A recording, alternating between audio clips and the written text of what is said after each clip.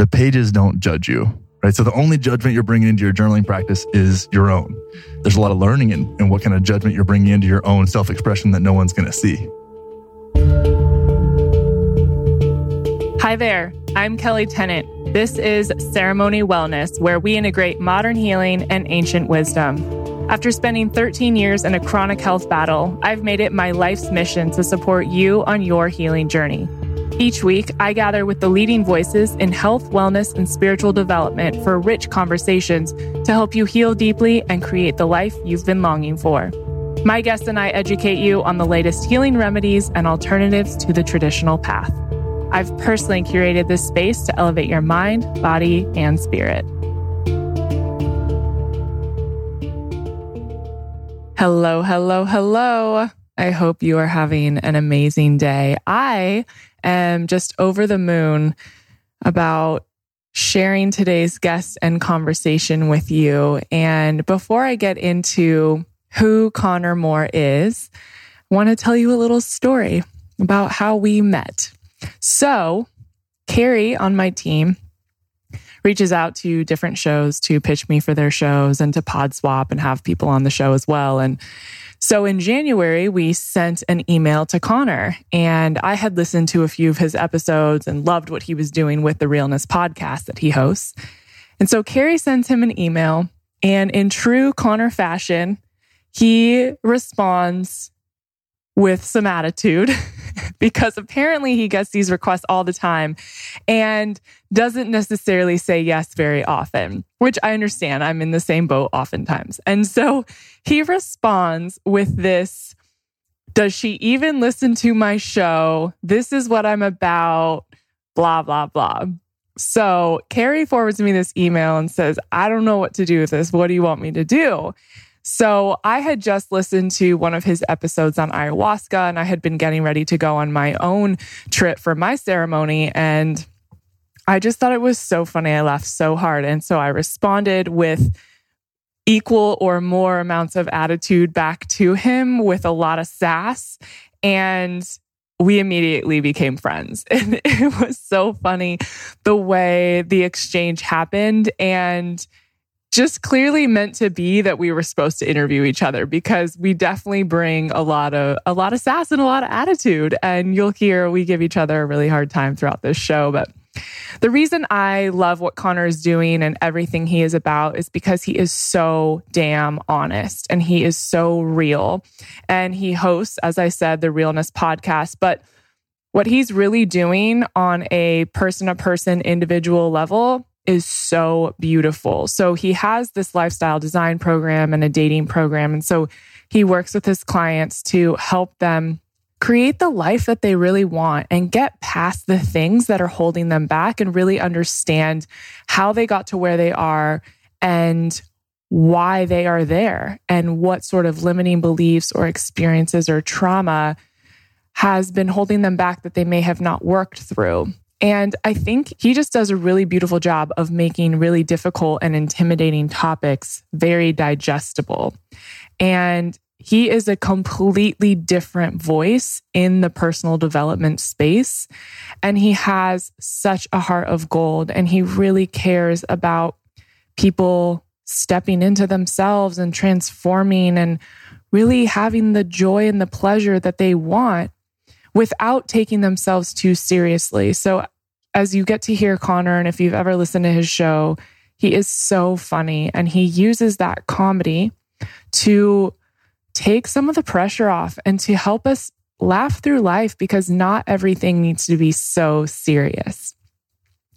So in this episode, we'll get into all of that. We also talk a lot about vulnerability, what led him down the path of helping others create the life they want, and how he has really changed in his own life. And he uses his own experiences to lay the foundation for how he serves others.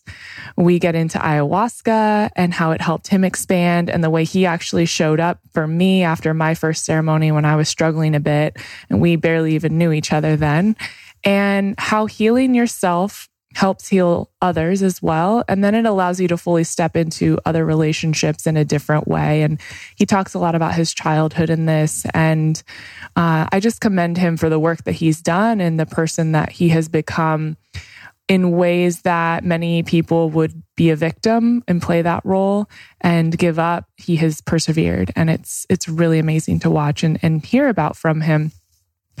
So be sure to listen to the Realness podcast and check him out on Instagram. He's at Connor Wanders. And if you really want to get into it and spend some time with him, you can go to Costa Rica with him in May. He is headlining and running a retreat at Soltara. And it will be a beautiful plant medicine experience, as well as a few other things that he has lined up for you. So if you go to gettherealness.com, you can hear all about what he is up to. All right, without further ado, here is Connor Moore.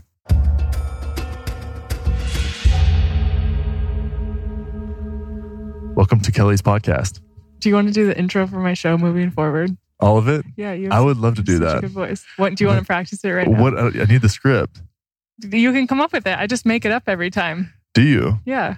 How would that even work? I don't really write notes if I need to. If it's someone I don't know well, Yeah. then I would write down bullet points and just go through topics we talk about and how I feel about the person. And I just talk about how amazing they are and how much they You always seem impacted so my life. excited about it. I am. You're like, Are you going to imitate me? I can't. Can you please? I want to try, but it's like so. It's so hard. You've Yeah. never called one of your women your beloved? No, that's not my. That's not my That's thing. not really your style. I call them like mi chica. That's the Bring only. out the Latin lover in you. Yeah, you know, I've got some Ay, ay, deep ay. down. Ay, ay. No, You're I hanging out with a Mexican. You can do that here. Yeah, it works. It's not cultural appropriation. Yep. No, I can't. That and the king and queen thing really geeks me out. Yeah. I have this guy friend. He's like, I'm just looking for my queen. I'm like, how's that going for you, dude? Seems like you're having a great. Seems like you've been looking for a long time. Okay, but here's my response to that. I identify with like this queen mentality or attitude, I guess. So I don't know. What's your apprehension with that? It feels a little like contrived. It's fine. It's just one of those things. Like, it's just one of those things. I don't have a problem with it necessarily. Yeah. It's like people being vegan. It's just easy to kind of like make fun of it, you know? It's like the law of attraction. Like, it's cool and it probably has some like validity, but it's also like, it's more fun for me to make fun of it than it is for me to take it seriously. Mm-hmm. So I choose to make fun of it while also understanding it. Why do you like to make fun of vegans? Well, because they tire very quickly. So if you get them real riled up, they have to take a nap. Oh my God. They're very iron deficient, generally speaking. Like they were thinking about doing a UFC for vegans, but they like could only go one round. You're insane. And then they had to start apologizing to each other. You're the worst. It's funny. My poor community is like, what is happening on the show today? It's funny. It's like you know that kid that like had that one kid that everybody had in elementary school that was kind of like allergic to everything and they couldn't play sports and stuff. Yeah. It's like people just opted to be that kid. Like they grew up and they're like, oh, I want to be that kid that like can't do things. I'm like, okay, why? It makes no sense. That's so sad. That's cool. Oh my gosh. You know, but to each their own. I honor your soul's journey. Amen. So I wanted to have you on the show because you have quickly become one of my favorite people. And I listened to a few of your episodes before we had reached out to you.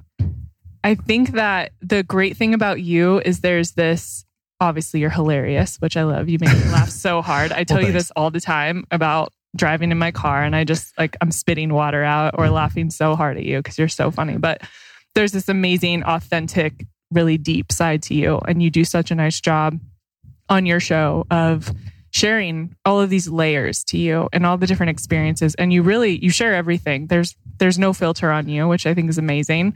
But I want to talk to you about what vulnerability means to you and the conversation within men being vulnerable and why you have felt a need and a willingness to go there. vulnerability. Yeah. So I feel like I've said this a few times, I think on the show, and the textbook definition of vulnerability is to open yourself up to the possibility of physical or emotional harm. So that's the actual definition, which does a good job of explaining what it is to someone else. So I think one of the barriers to vulnerability is the feeling of safety. And I think that a lot of times we don't feel that. And I don't think that we even know that we don't feel that. It's especially for men. We've talked about this at length, that there's a lot of our like masculinity has been kind of like pseudo-sacrificed, right? We talked even about the threat of violence and locker room, kind of how team sports guys are way different than like the difference in football players and basketball players, right? There's like a camaraderie piece to that. And I think that a lot of times with vulnerability, it gets taken very seriously. This is a very serious thing. And it can be. Like there's a time and a place for being super cracked open and vulnerable. And at the same time, there's a lot of capacity for vulnerability in taking yourself less seriously and even choosing language that isn't related to being extremely like abrasive almost, right? Like the word trauma, for example. To me, it's a lot easier to be vulnerable if I change the word trauma into the word experience. Yeah. Where that's not, because it doesn't have you in that like tense place. And I feel like feeling safe and feeling understood and feeling seen may mean that you do that in your goofiness too, right? And kind of like being a goofy asshole. And you get to be acknowledged for that and acknowledged and seen in a more broad capacity. And there's a nice gateway to vulnerability there where you can start to feel into being accepted and being seen and being understood. And I feel like that's a gateway to vulnerability. And that's why I do things the way that I do. I like to say on our retreats and anything that I do with people that there's a good laugh to cry ratio. That's what we're looking for. It's like a 2-to-1 laugh to cry. And I think that there's so much there that we don't even acknowledge in ourselves and almost has to be spoken. It has to be spoken out to be seen and to be felt on our own from ourselves, right? You've had this happen where you're working with somebody and you're getting into the juicy, vulnerable bits, and you're saying things that you didn't even realize you thought or felt or understood. Yes. Same thing with journaling, right? And that's one thing. That's why I have all my clients do. Like journaling is the biggest practice for us, is because the pages don't judge you, right? So the only judgment you're bringing into your journaling practice is your own, and that'll show you a lot. There's a lot of learning in what kind of judgment you're bringing into your own self-expression that no one's going to see. So I don't even know if I answered your question, but I did go on a rant. You did. On the experience portion of things and the trauma, what are things that you experienced that really sort of catapulted this idea of being vulnerable and willing to work through them? I call it forced reflection. So I think that like reflection is optional. You experience things and you express yourself, but reflecting on the way that you do that is optional. And I think that I got just kind of kicked in the throat by being an arrogant asshole enough times that I had to check myself. And I could have kept going that way, but I noticed repeating patterns in my life, especially my relationships with men. And I had to get really honest with myself, like brutally honest with myself. And that required me to be vulnerable, right? And so, I guess it was just a series of, I'm actually trying to answer these questions in like a non-cliche way that I haven't before. And you're asking really good questions. I really appreciate that. So once I got clear with myself and started seeing, and I was coaching CrossFit for almost all of my 20s. So I was in front of people all the time. And so I'd started just like seeing these patterns in my own life and the situations I'd got myself in. I started taking responsibility for that. I actually read the book Start With Why. Oh my God, I love that book. It was the first book that I ever read that was like, that I thought, when I thought books were cool again. I was like 22 or something. It had just come out. I actually listened to it on a CD. Oh wow, that is old school. It was like pre-Audible. What is that life? It was so crazy. I was like, I had a CD changer in my truck and I was like trying to make them all work. And I was really lucky that I got a chance to essentially, one, do what I do now. I played a character in front of my class. I was there as entertainment and education. And I wanted everybody to have a great experience. But then when I started working with people in small groups and one-on-one, I started seeing how much, when we talked about life outside of the gym, that me sharing my own stories created an impact for people.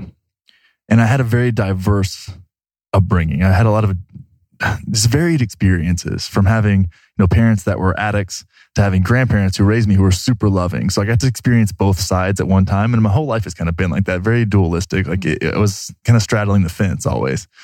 So when I started seeing that, I started seeing people do that and facilitating that for other people, and then the power in that. And then what's funny is that through the context of the gym, like people's mentalities towards the way that they worked out and the way that they showed up in the gym, and they were more vibrant and they were having better results.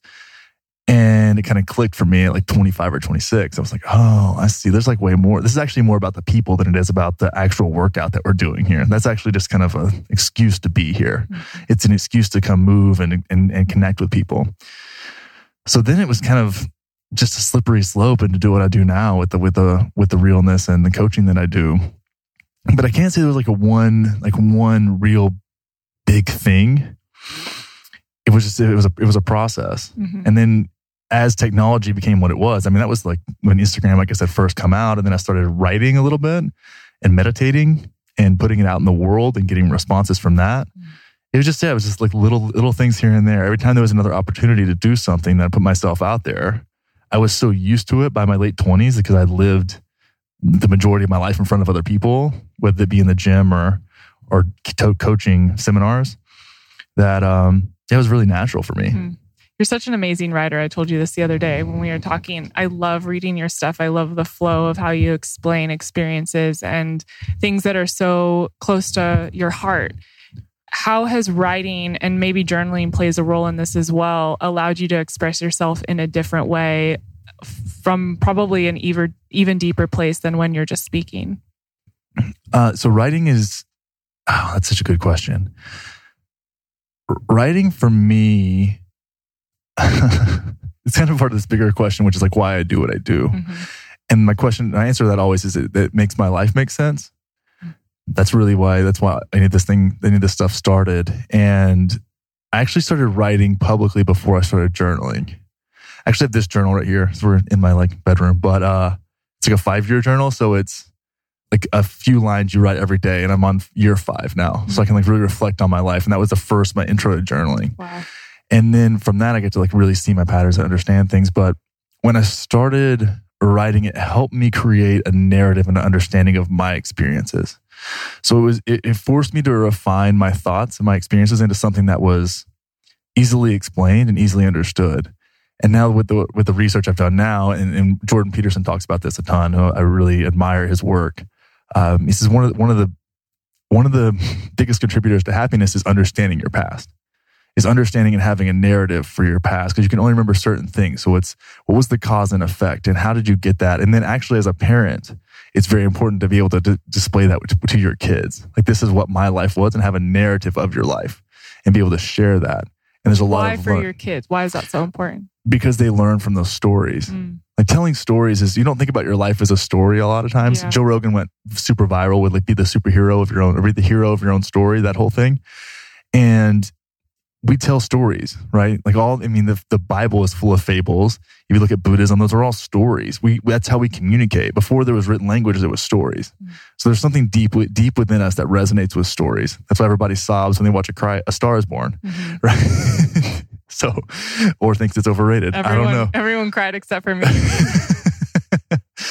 You resonate with these stories. So when you can have a compelling story that you've understood, and it also displays that you understand your life, understand yourself, and you can share that with your kids, then there's a lot more that can attach to that and really see that, versus like being told what to do. That makes any sense at all. Yeah, no, it does. Did you have any of that experience though with your parents or grandparents and hearing stories about their life, and then you were able to take from that? It took me a long time. Yeah. So my parents did the best they could, and I was really grateful for my grandparents. They took me in when I was about 5. And my mom struggled with addiction for a long time, as long as I can remember. So she was like in and out of my life most of my life. My dad was more like a friend, kind of. I saw him on every other summer, and he also struggles with addiction as well to this day. Mostly amphetamines and stuff like that. Texas, like small town Texas stuff. And when I got into I resented my mother for a long time, more so than my dad. And it was very strange for me because my mom really tried. My dad didn't even try, but I think I resented her so much because she tried and just disappointed me over and over and over again. And as a kid, I didn't know. I thought it was my fault. You know, there was a lot of work that had to be done there. And my dad just kind of like checked out. I mean, you know, we were like distant, and I had my grandfather as this father figure. So that really actually was I feel healthier for me. And when I get into my late 20s, and I'd lived enough life and kind of fucked up enough times where I could see and start to understand that they were really doing the best they could. And they were by no means prepared at 19 to be parents. I started to understand the narrative of their life, and it helped me be so much more compassionate for them. Mm-hmm. And now as I think about it, when it wasn't that they did it, it was that I kind of got as much data as I could and put the story together for myself to see how they ended up where they are now.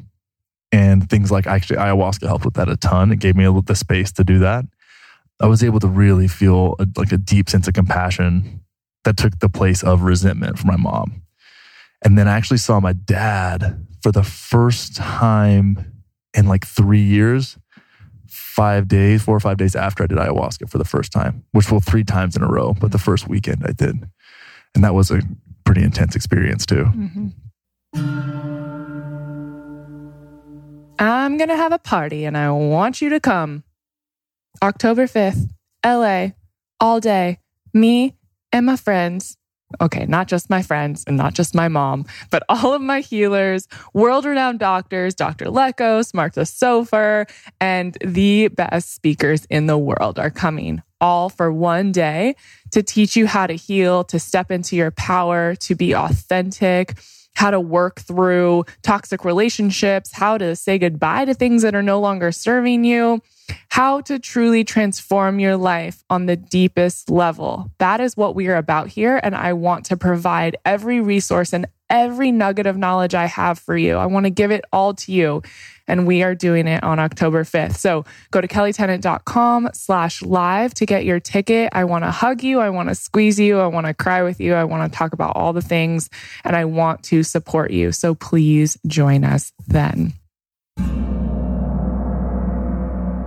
When you go through that, where you're able to have empathy and compassion for people that may have, wronged you or been in difficult circumstances with, how does that impact the way you show up in the relationship and the healing that, because we're younger, and I think oftentimes our parents have been through a lot, but they sometimes are who they are and they're not as willing to do the work. And it's definitely a generational thing.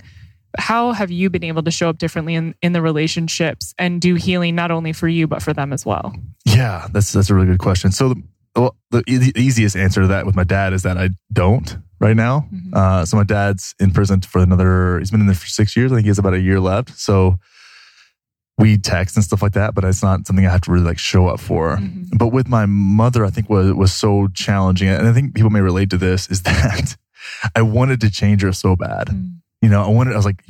I was letting her know, you need to come my way, one step, just show me that you give a fuck enough to give just a little bit and meet me in the middle, kind of 90-10 even. And when I was able to understand where she was coming from and why she was so steadfast in the way that she was, and quit judging her for that, because that was just my patterning, right? I just patterned frustration and resentment. I didn't allow myself to react to her the way that she triggered me. Then it let me give the whole thing a little bit of space. So she would say something I would normally criticize or jump in and just kind of nag her about, which I really, for some reason, enjoyed doing, because holidays are way better when you're fighting with your mom, I guess. Yeah. It gave us a little bit of space. And I also completely reconciled not having a relationship with her at all. In my own, I didn't tell her that, but in my own work, I was like, if this just isn't a thing, then that's okay with me. And so that was that's the worst case scenario. So I might as well try to just calm down and give her some space. And with that, she saw a change in me. And over about a 2-year period, little by little, she started to actually ask me questions and try to understand me more. And that changed everything. So if you look, fast forward to now, the past 2 years, I've had a completely different relationship with my mom. Mm-hmm. And it took us 20 years to get there, but it took me backing off and quitting. And I just didn't try so hard to change somebody and looked at it through the lens of, she's doing the best she can and expressing herself in her life in the best way she knows how. Mm-hmm. How did your relationship with your mom and dad impact the way you were in romantic relationships yourself? Oh man. So, I was really avoidant for a long time. I would kind of bounce back and forth between anxious and avoidant depending on the situation.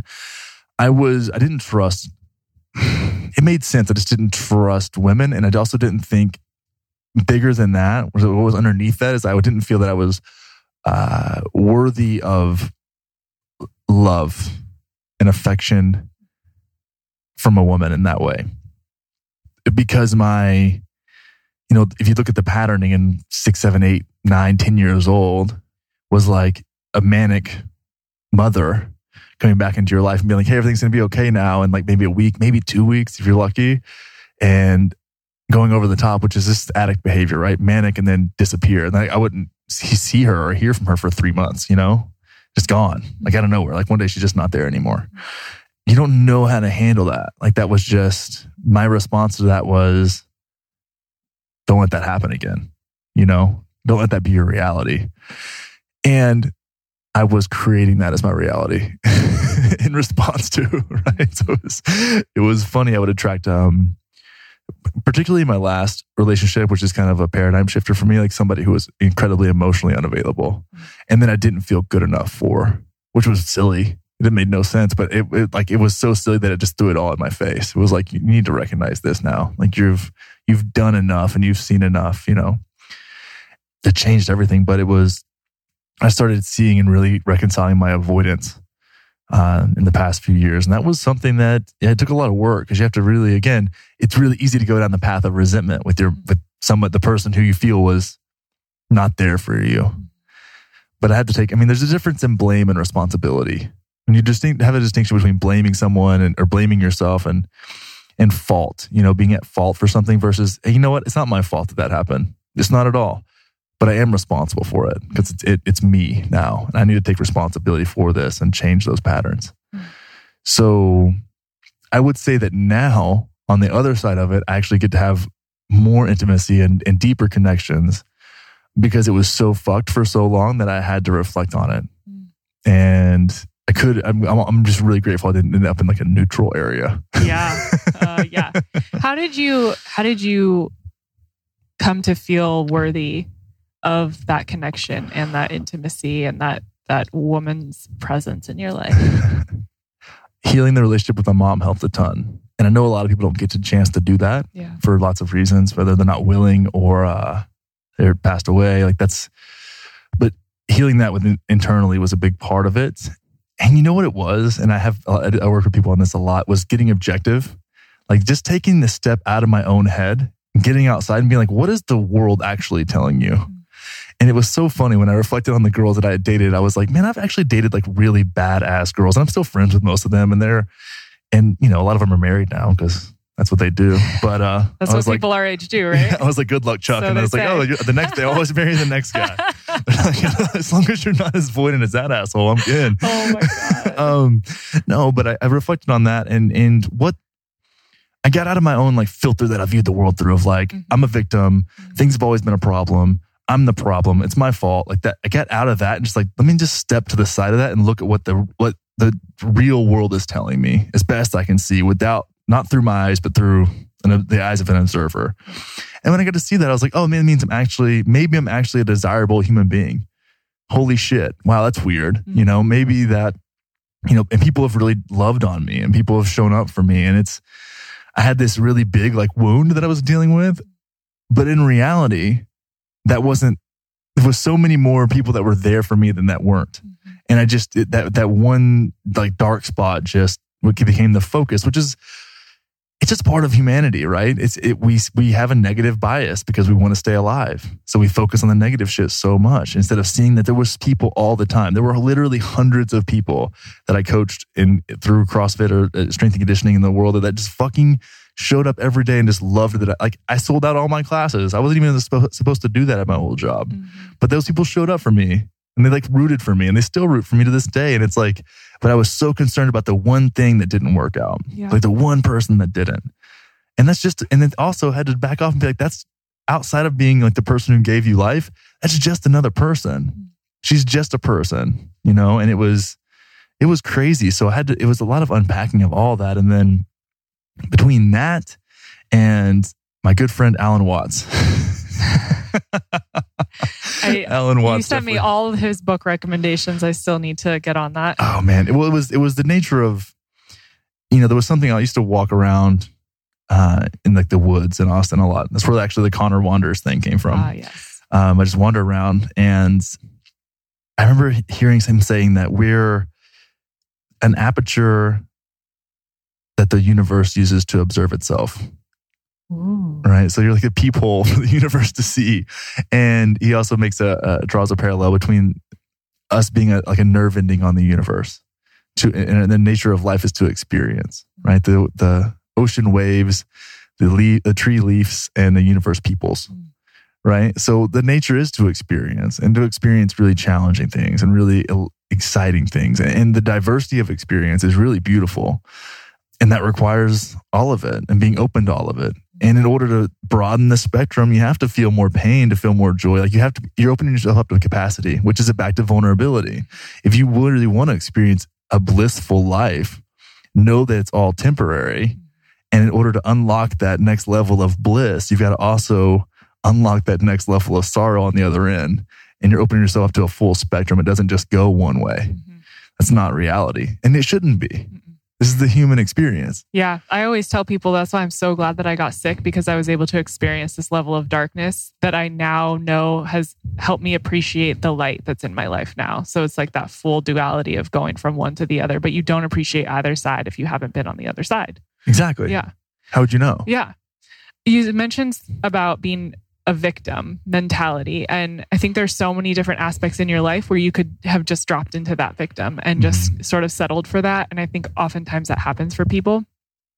Obviously, with your parents and everything that they had gone through, and you're a kid and you didn't create this, so you could step into that victim role.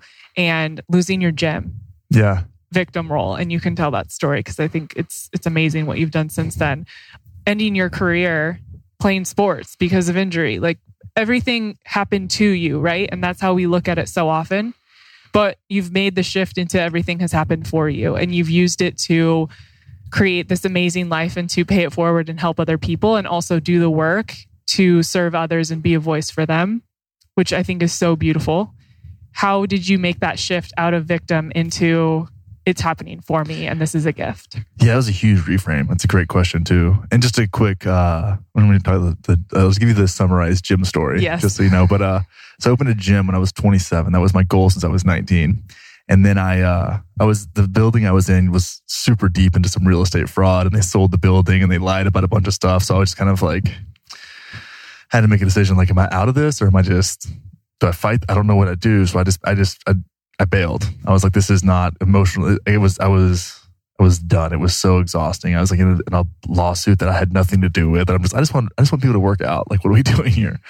So I sold everything and went a different direction. And that was actually a really great catalyst, because that was a perfect example of me having the opportunity to go like, oh, woe is me, and this happened to me. And that's actually when I started meditating. And through all that, I started thinking, I didn't ask the right questions. Like, I had all the resources. I had the best mentors in the fitness industry that I could ask for. And I didn't even ask them questions about this stuff. I didn't do due diligence. Why not? I was so arrogant. Sounds like a 27-year-old boy. Well, and the thing was, I was really good at what I did. I had a high likelihood of success. Yeah. But the difference was, I thought I was special. And once I realized that just because you're good at something and you do it for the right reasons and your heart's in the right place, that doesn't mean it's going to work out. And again, it shouldn't. Because if you just had the best intentions in the world and you could, just think happy thoughts and fly like Peter Pan, well, that wouldn't be that fun. That's like that's the key to the castle. Like, that's not. There's got to be more to it than that. So I definitely didn't ask the right questions. And that was a huge piece of humility that I didn't have access to, or I had access to. I just chose to ignore. And then I started looking at my whole life like that. I mean, the injuries and things like that. That was what it was. But again, you have a different mentality. Like, I took the mentality of, I put a chip on my shoulder from the injury because I didn't really want to quit.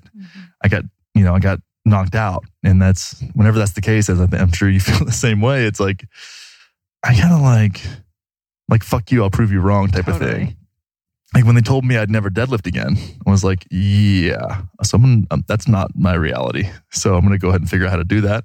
And then I deadlifted 600 pounds a handful of years later. I was like, yeah, see, told you. So ridiculous. It's so stupid, but it was like funny. And I think that the victim stories became the gym and the injuries, those were the easy ones. Those are like, you can read a book about being a victim and notice like, okay, here's 2 or 3 or like, this is the low hanging fruit. Mm-hmm. What I didn't realize is that I'd always had an ace in the hole, just in case things don't work out, I can have this excuse. Mm-hmm. And that was where the shit was really subtle. And I feel like any kind of personal development work, you always pick the low hanging fruit first. It's like, oh, okay, like victim story, like, self-limiting beliefs, like it's that really easy shit. And the higher the fruit gets, the more you have to work for it. And this is why when we talk about psychedelics, I actually do, when I started working with psychedelics, I did them more often. And now every time I do them, I have to get into some stuff that's so deep rooted that I'm like, let me just take a year. Yeah.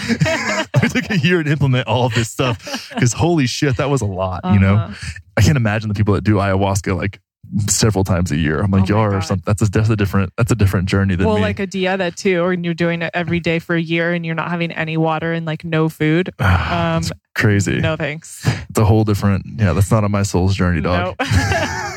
There's no shaman inside of me. Just trying to make it entertaining content. Yeah. The victim story. So whenever I was down there, speaking of ayahuasca, like I started seeing this subtle pattern of having that. And that to me was the root of it, right? I got down to like, this is where it's really coming from. And it was that I always had a reason not to succeed. I always had a reason. And if I didn't have one, I could find one easy. I had this like I had that ace in the hole, right? It was just always there, right up my sleeve. If like things, if the business that I'm running now didn't work out, it's like, oh, it's because, I got fired from my last job and kind of thrown on my ass out of nowhere. And that was really not cool. That was a pretty shitty experience all in all, but it was always that. And then I was in an ayahuasca ceremony at Soltara where we're holding the Realness Retreat in May. And I don't know how much your listeners are into this stuff, but oh, they are. So I was laying there and I had this, my intention going into that night was show me my heart.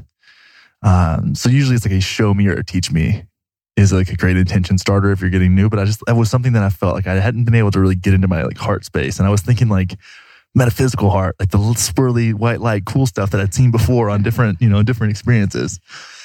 And I get into about an hour in and the healer starts singing and it's this beautiful Peruvian couple and they're just amazing. And I'm sitting up and smoking a mapacho, which is this Peruvian black tobacco that's super grounding and just in my space. And I hear this voice go, I see all these victim patterns that I'd still been holding on to. She goes, you've got to let go of this. And I was watching a conversation between ayahuasca and myself. Wow. So she goes, you've got to let go. And then I go, like the version of me that was talking to her goes, yeah, I don't know how. And she goes, you've got to let go of it. And then I go, who am I if I'm not a victim though? And I was like, dude, what? I was like, hang on a second. That doesn't sound good. Can we have a conversation real quick about this? And then she goes, well, if you want to be a victim, I'll show you victimhood. And then for the next 3 hours of my night, I was dying over and over again in every different scenario that you could possibly think of, from prison camps to, I had this really random vision of being a Vietnamese person during the Vietnam War, getting shot for no reason. That happened. That happened a ton. It was like these real things that happened, prison camps, starving to death, like real atrocities. And I was so confused because I didn't even know who I was anymore. I just felt that over and over and over again. And I remember like I would kind of come out of it every now and then and be like, what in the hell does this have to do with my heart? Like, this is not what I intended to come in here for. Eventually at the end, I remember feeling my left arm and I grabbed my left arm and I'm like, okay, my arm. Okay, I'm back. Whoa, I'm Connor. Oh, I'm Connor again. This is great. And I feel up my left arm and under my shoulder. I'm just like excited to be back in my body and just kind of a little bit panicked. And then I put my hand on my chest and I start feeling my heartbeat. And I sit there for a second. And then I just started sobbing. I was just so overwhelmed, like a wave of gratitude for being alive.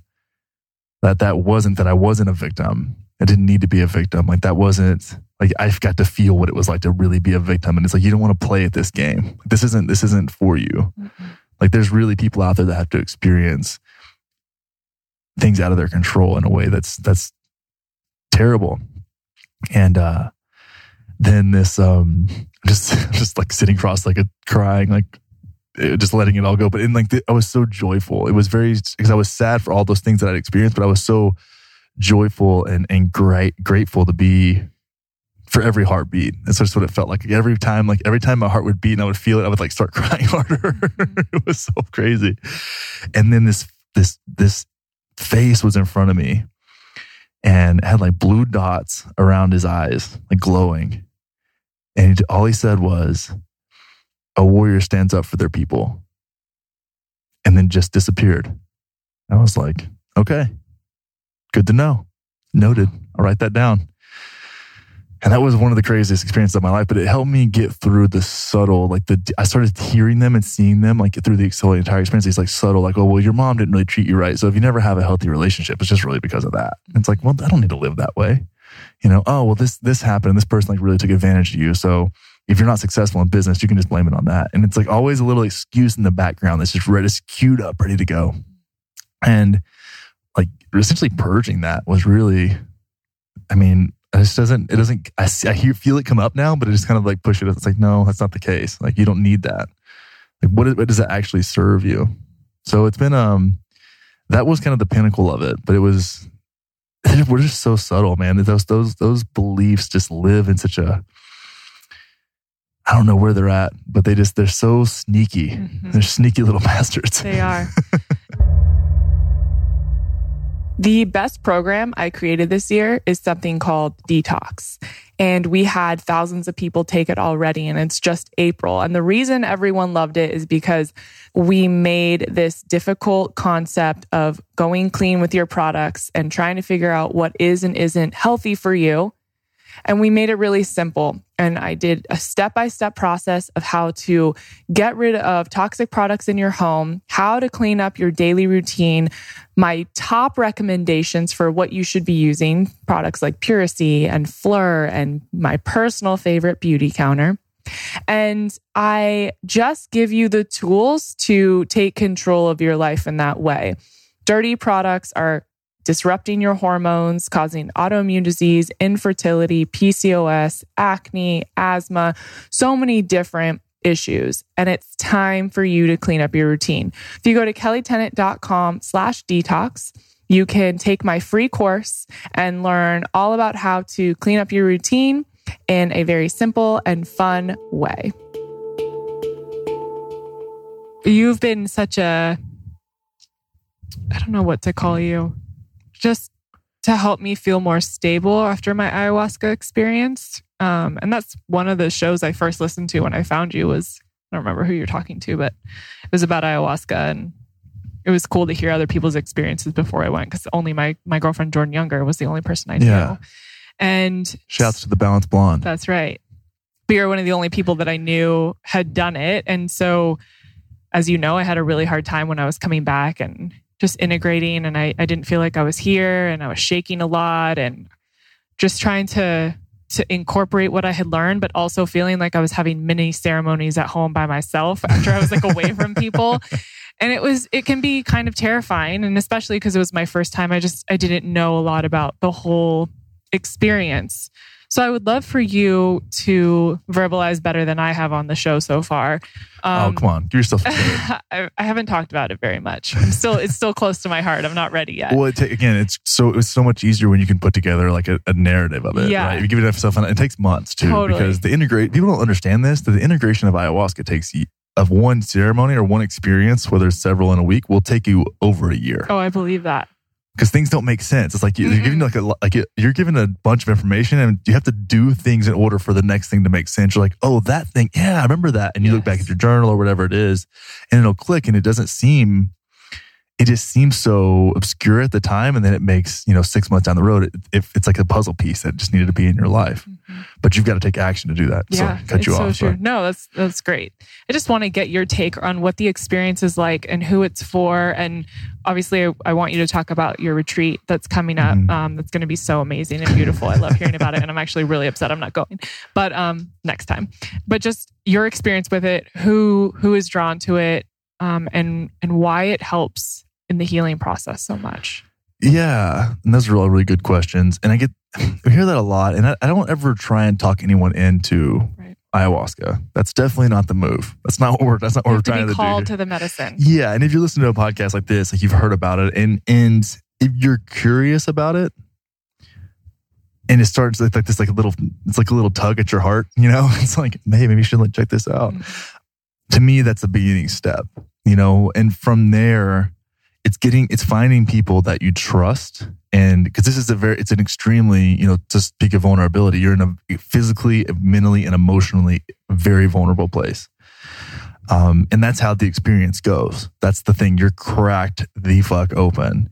And it's funny. I mean, physically or mentally or emotionally, or all three at the same time. So having a really safe environment for that is incredibly important. And healers that you trust. I always recommend when people look for something like this, like know somebody who's been there, ideally several people who have been there, especially if you're going to South America, especially if you're going to Peru, because that's just kind of a savage place, A lot of people do it in the States. I did it in the States for the first time. And when you look at doing it and you're feeling, all right, this is like something I want to do, preparing for the experience, listening to other people's experiences probably isn't the best idea. Because a lot of times they'll be like, oh, this is what it's like. And it's going to be like this for you too. Because they're just so excited about it. What I can say is that it's different for everybody. A lot of times, like I said, there's a physical piece of it where, and I try to keep these things pretty surface level, but I felt like I was like a wet towel getting wrung out, and it was just cleaning out all the stuff. Like I might as well have been on like a washboard. It was brutal, but it felt like my body was completely different afterwards. And there was my own story that I don't want to overshare about that, but and sometimes it's all in your head. Sometimes I felt like my brain was just purging, like it was just thoughts. And I actually saw my Instagram feed one time, just like all the noise it was all the noise that was populating my head was just all like displayed in front of me. And I was like, wow, I probably should be careful what I put into my dome. And stuff like that. So, and then you can have these emotional breakthroughs where I felt like, I've like seen my mom and I've seen my dad and I've seen my family and I've seen people in my life that I just needed to say something to that I never got a chance to. And ayahuasca just like popped them up. It was like whack-a-mole of people that I wanted to say something to. And it was like 25, 30 people. It was an entire ceremony of me just saying, thank you. Like, fuck, I didn't know at the time, but thank you so much. Or like, I'm sorry. Or, I'm just grateful for you. And I wish I could have been a better brother to my brothers, when we were growing up because things were so weird, but I got to physically, I was like whispering these things to these visions. And so it's such a diverse experience and it's different every time, but it's really important to know that you're going to get into the things that, depending on the way, sometimes it's easy and sometimes it's hard. And usually it's a little bit of both, but it's kind of that junk drawer of your consciousness, right? It's that closet or drawer where you put the stuff that you're just like, whatever, it goes in here. And you're going to open that thing and it's going to be, it's going to be work. And that's why with the retreat at Soltara, we've combined it because it is so physical and mental and emotional. We've combined it with, my friend Mike Salemi does this really cool stretching workshop. It's called Eldoa, and it's very specific to different parts of the body, but we thought that would be a great in conjunction with ayahuasca because it is so physical. So it gives you something you can take home, like a really cool stretching practice you can take home. My good friend Kirsten Asher does this embodied dance practice. So we'll be doing that as well. And then I do this really fun, like ICU face painting / body painting circle. That's really, really cool too. That's but awesome. That, and it's at Soltara. The food's amazing. The staff's incredible. The healers are just, I'm excited that the same healers that were there when I was there are going to be there for the retreat. Mm-hmm. Teo and Medina they're just such the sweetest.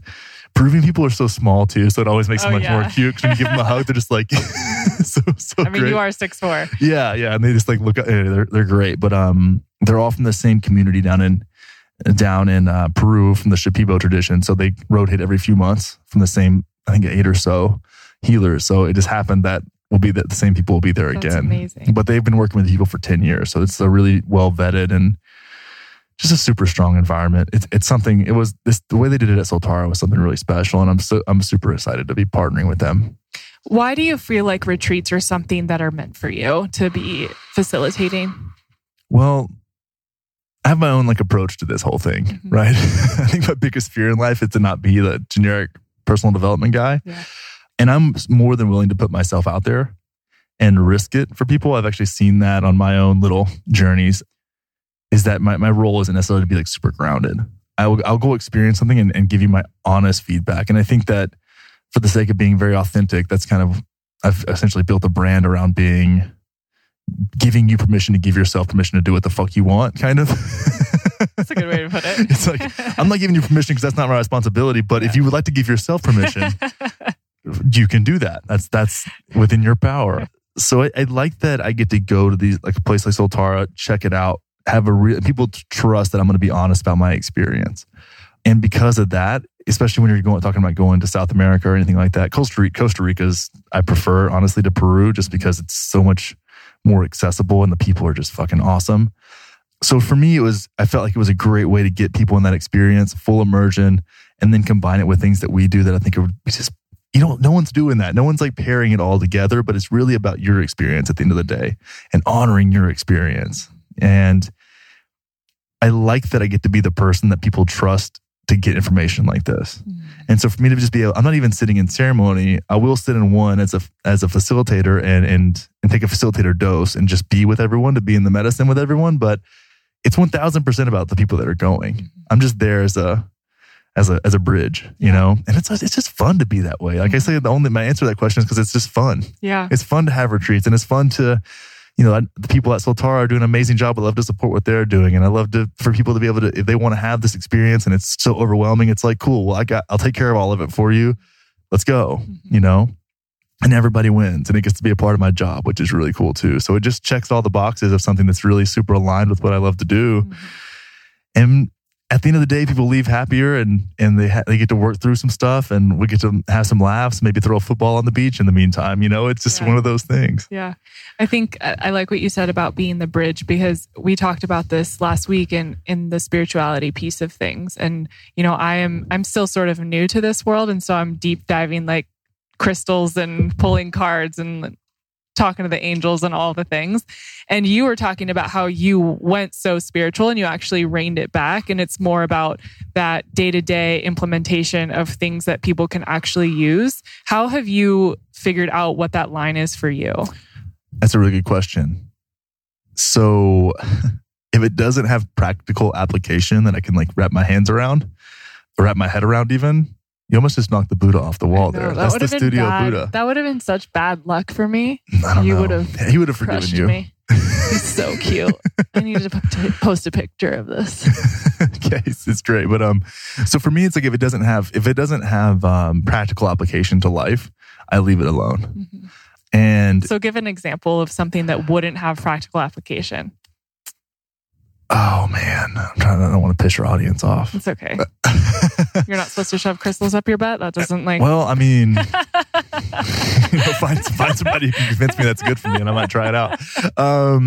Crystal dildos are something that I don't think has a practical application to my life personally, but totally support. The rose quartz vibrators, if they have those out there. Yeah, for the yonis. Yeah, for the yonis, yoni squad out there.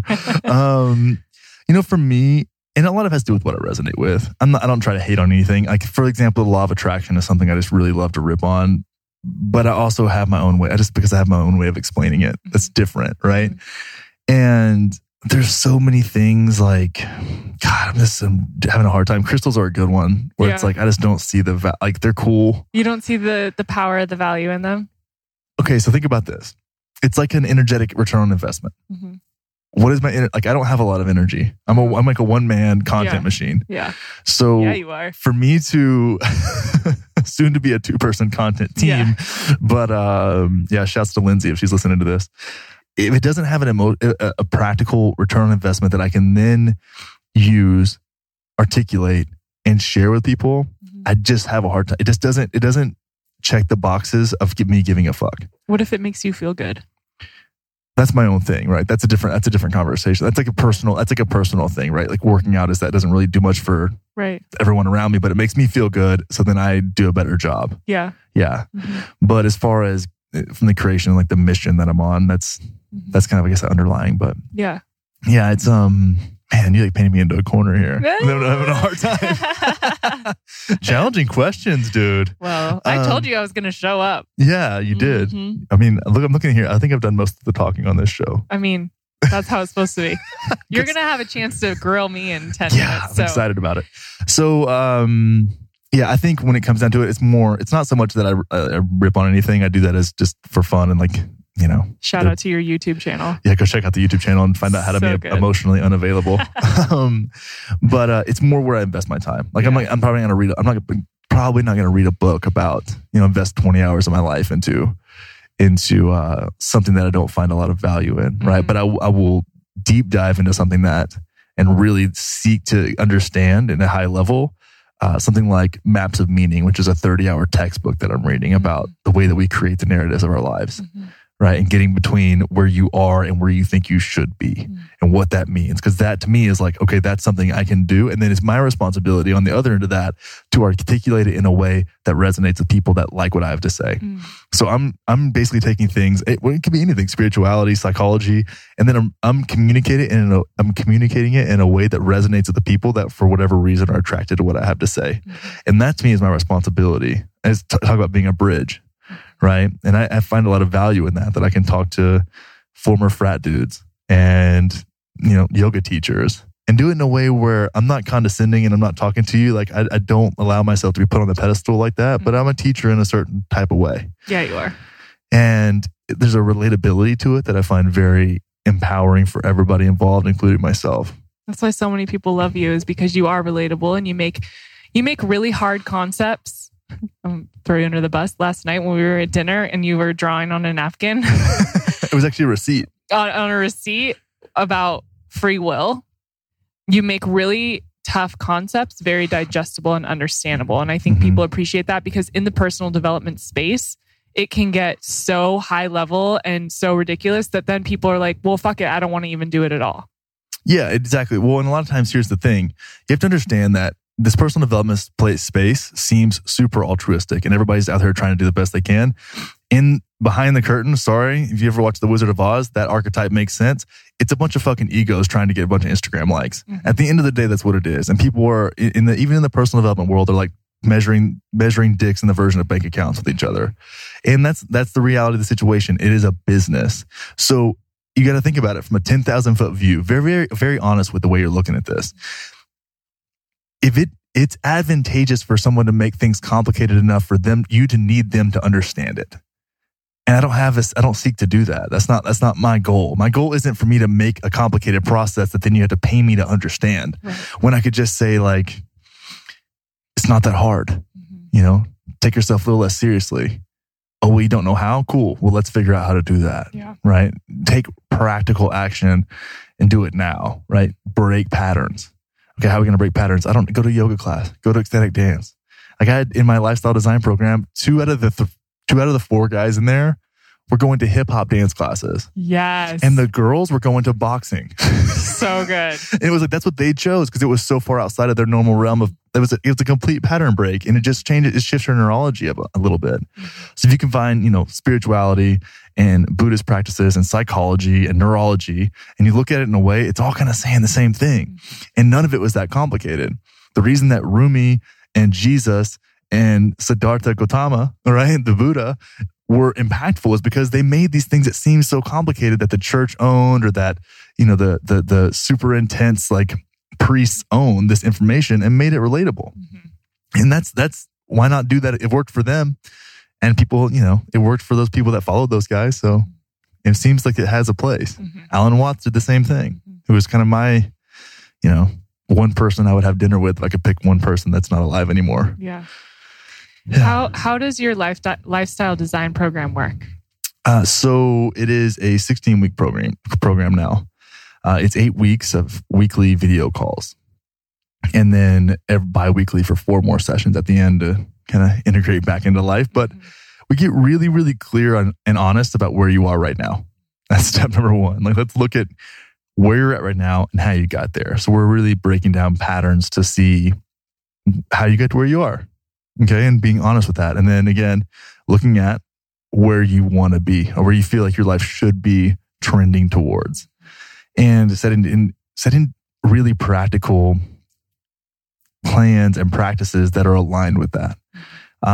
There's a big piece of that's accountability. A big part of that is self-reflection. So through the journaling practices that we do, a lot of it is free flow journaling, similar to morning pages, but we're taking the key things that you notice in that and we're breaking those down, right? So we're just seeking a high level understanding of, and a deeper understanding of your patterns and why you are the way you are. And then, of course, when you come to that, there's like obviously resentment comes up. So then you have to do some compassion work. But you're setting in place things that, again, like, are very aligned with where you want to go and very practical, which may mean getting crystals and buying singing bowls, or also may mean like going to Muay Thai or jiu-jitsu, right? So it's a fun program. And a lot of times, I've been in the personal development space since I was in my early 20s. So I've had, I guess it's almost 10 years now that I've been, since the time I read Start With Why and changed the game for me. But there's practices and there's so many things to draw from. But honestly, if I'm being really honest with myself and everybody out there, the best thing that I offer is a really, really judgment-free space for you to say whatever the fuck you need to say, and say it and hear it out loud and write it, and offering people the ability to ask themselves really challenging questions and get really honest answers from themselves. Because I feel like everyone has their own answers. Maybe you need a reflection, maybe you need a little bit of a shift of perspective, and that's what I excel at. And our journaling prompts go from free flow to very pointed questions. And I kind of force you to write a little longer than what you're comfortable with, because that's where the good stuff is. And then just that feeling of not being judged lets you be more vulnerable and feel safe, And if I need to share something that helps you get there, like I've probably got a story or two that'll help. Yeah, you do. But I love that. Yeah, it's a really cool program. And the group programs are great because essentially the first few weeks are me just setting everybody else up to do that. And then it just it's like a snowball after that. You have the dating program as well. And it's so funny. I've been dying to ask you this. I've been saving it for this moment in particular. How do you become a dating coach? How do you become such an expert, Connor, that you are teaching other people how to date? Okay, so I'm going to do another behind the curtain moment. I don't ever put out a program that's not what I was doing already. So I was working with my clients. So I do the lifestyle design program, which used to be 8 weeks. And then everybody would want to do an extra 4 sessions every other week. So I just rolled that all into one 16-week program. And especially with the women, because guys, it was funny. I started seeing these trends. Guys started coming to me and I was helping them break up with somebody. So I was helping guys either right after a breakup or get out of a relationship. Like, dude, I've been in this thing. I got married to this woman when I was 22. Now we have like 3 kids and I'm freaking the fuck out. And like, this is all going down in flames. Like, I don't know what to do with myself. I'm like, okay, dude, it's going to be fine. Like, let's get real clear on how we want to communicate this and do it respectfully and with a lot of compassion for each other, but also very, you got to stand up for yourself at the end of the day. And people have lost the ability to do that. But with women, it was so funny. They would start feeling kick-ass, right? They start feeling like grounded in themselves and kind of empowered. And they'd be like, okay, I'm ready to date again. And I'm like, okay, so let's do that. So we would talk about how to date. And then my girls started getting like into these kick-ass relationships. And I'm like, all right, this is cool. And then, I do Instagram lives every week and people ask a lot of dating questions. So I started to answer, and then they started getting this feedback. So I was like, you know what? Here's what I'm going to do. I'm going to turn the 8-week program, lifestyle design program, now that I've shifted it to 16 weeks, I'm going to make essentially the same pattern, because it's always the same pattern, right? Yeah. It's like the same people, just who do you resonate with? And we're going to unpack, instead of your life patterns, we're going to do it through the lens of your dating patterns. So we're going to look at your past relationships with your parents, your community, and what's going on there. And again, it's the same thing, getting really honest with yourself, but it's specific to relationships. So it's been that's been a really rad thing, and that's new, and it was kind of one of those things. I just put it out there as like I already had the whole framework for it done. I'm like, let's just put this out there and see what happens, and it's been really fun. So are there themes that you're seeing with women specifically? Obviously, that's a majority of my community. Same. That you can, yeah, I know all of your lady followers. I asked you yesterday, do you have any male followers? I'm 50-50. Wow, you can have some of my male followers. I have too many. Okay. But are there patterns or themes that you're seeing with these women that you can share with our community, and things that takeaways or advice that you've given them that you feel like are really beneficial? I like this question a lot because this actually came up just the other day, and it really like one of those things where it just snapped all together.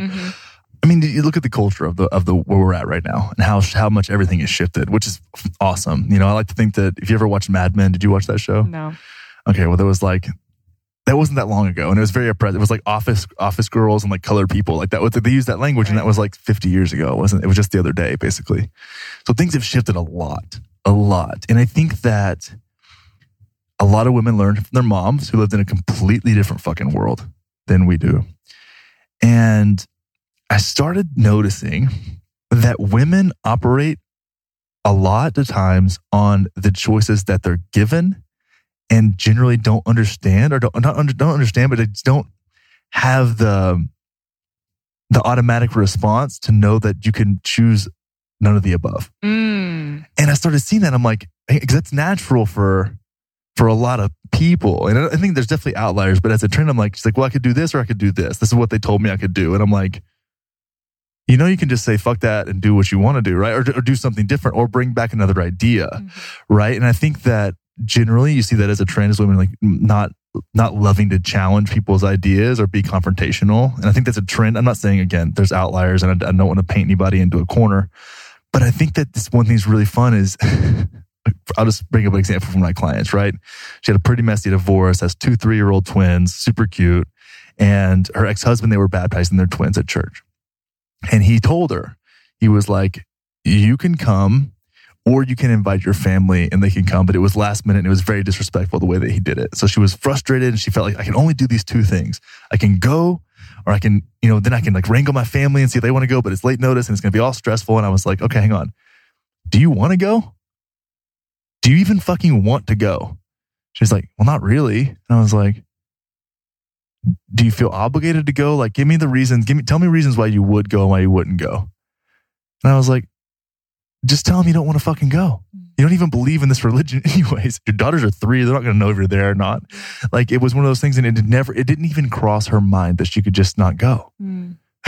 Just not in the same. I mean, that happens. And that same story, I've heard that so many times, especially women that have gone through a divorce, and that their pattern is to like do what their husband said, even if they're not even together anymore. And I see that so often. And I think, choose none of the above sometimes. Make your own rules a little bit, especially when it's appropriate, and challenge your own ideas and challenge other people's ideas as well. And it's just a fun place to be. You start to learn how to stand up for yourself. You start to get a little bit more resilient, because then you might hear the word no sometimes. And holy shit, isn't that the end of the world? No, it's not. It's actually okay. The best thing ever. I talk about this a lot. I said yes for so many years, oftentimes because I had to, because of my career. You just have to do everything that they tell you to, every opportunity. Fuck, when I learned to say no, my whole world changed. I've never been happier. Like, this is the best word ever. Exactly. But now I've said no so much that I'm able to say yes again. Exactly. And you feel like at least you have to kind of tip the scales the other direction and get some more context. Yeah. Thank you so much for being on the show. Hey, thanks for having me. This has been really fun. You're the best. This is fun. You're the best. So I hope you enjoyed this conversation with Connor. As you can tell, I really appreciate and respect and admire him in a lot of ways. And I'm really grateful that he is in my life, and that we get to support each other on very similar journeys in a lot of ways. And it's been really fun to just hear about his own healing journey and his growth in a variety of ways. So don't forget to find Connor at Connor Wanders on Instagram. Check out the Realness Podcast. And if you're feeling into the medicine, check out gettherealness.com so you can join him in Costa Rica at Soltara in May. I would give anything to be there, but unfortunately, I will actually be in Peru myself. So thank you so much for listening to the show today. And we'll have another inspirational conversation for you here on Ceremony Wellness. In the meantime, have an amazing day and we will see you soon.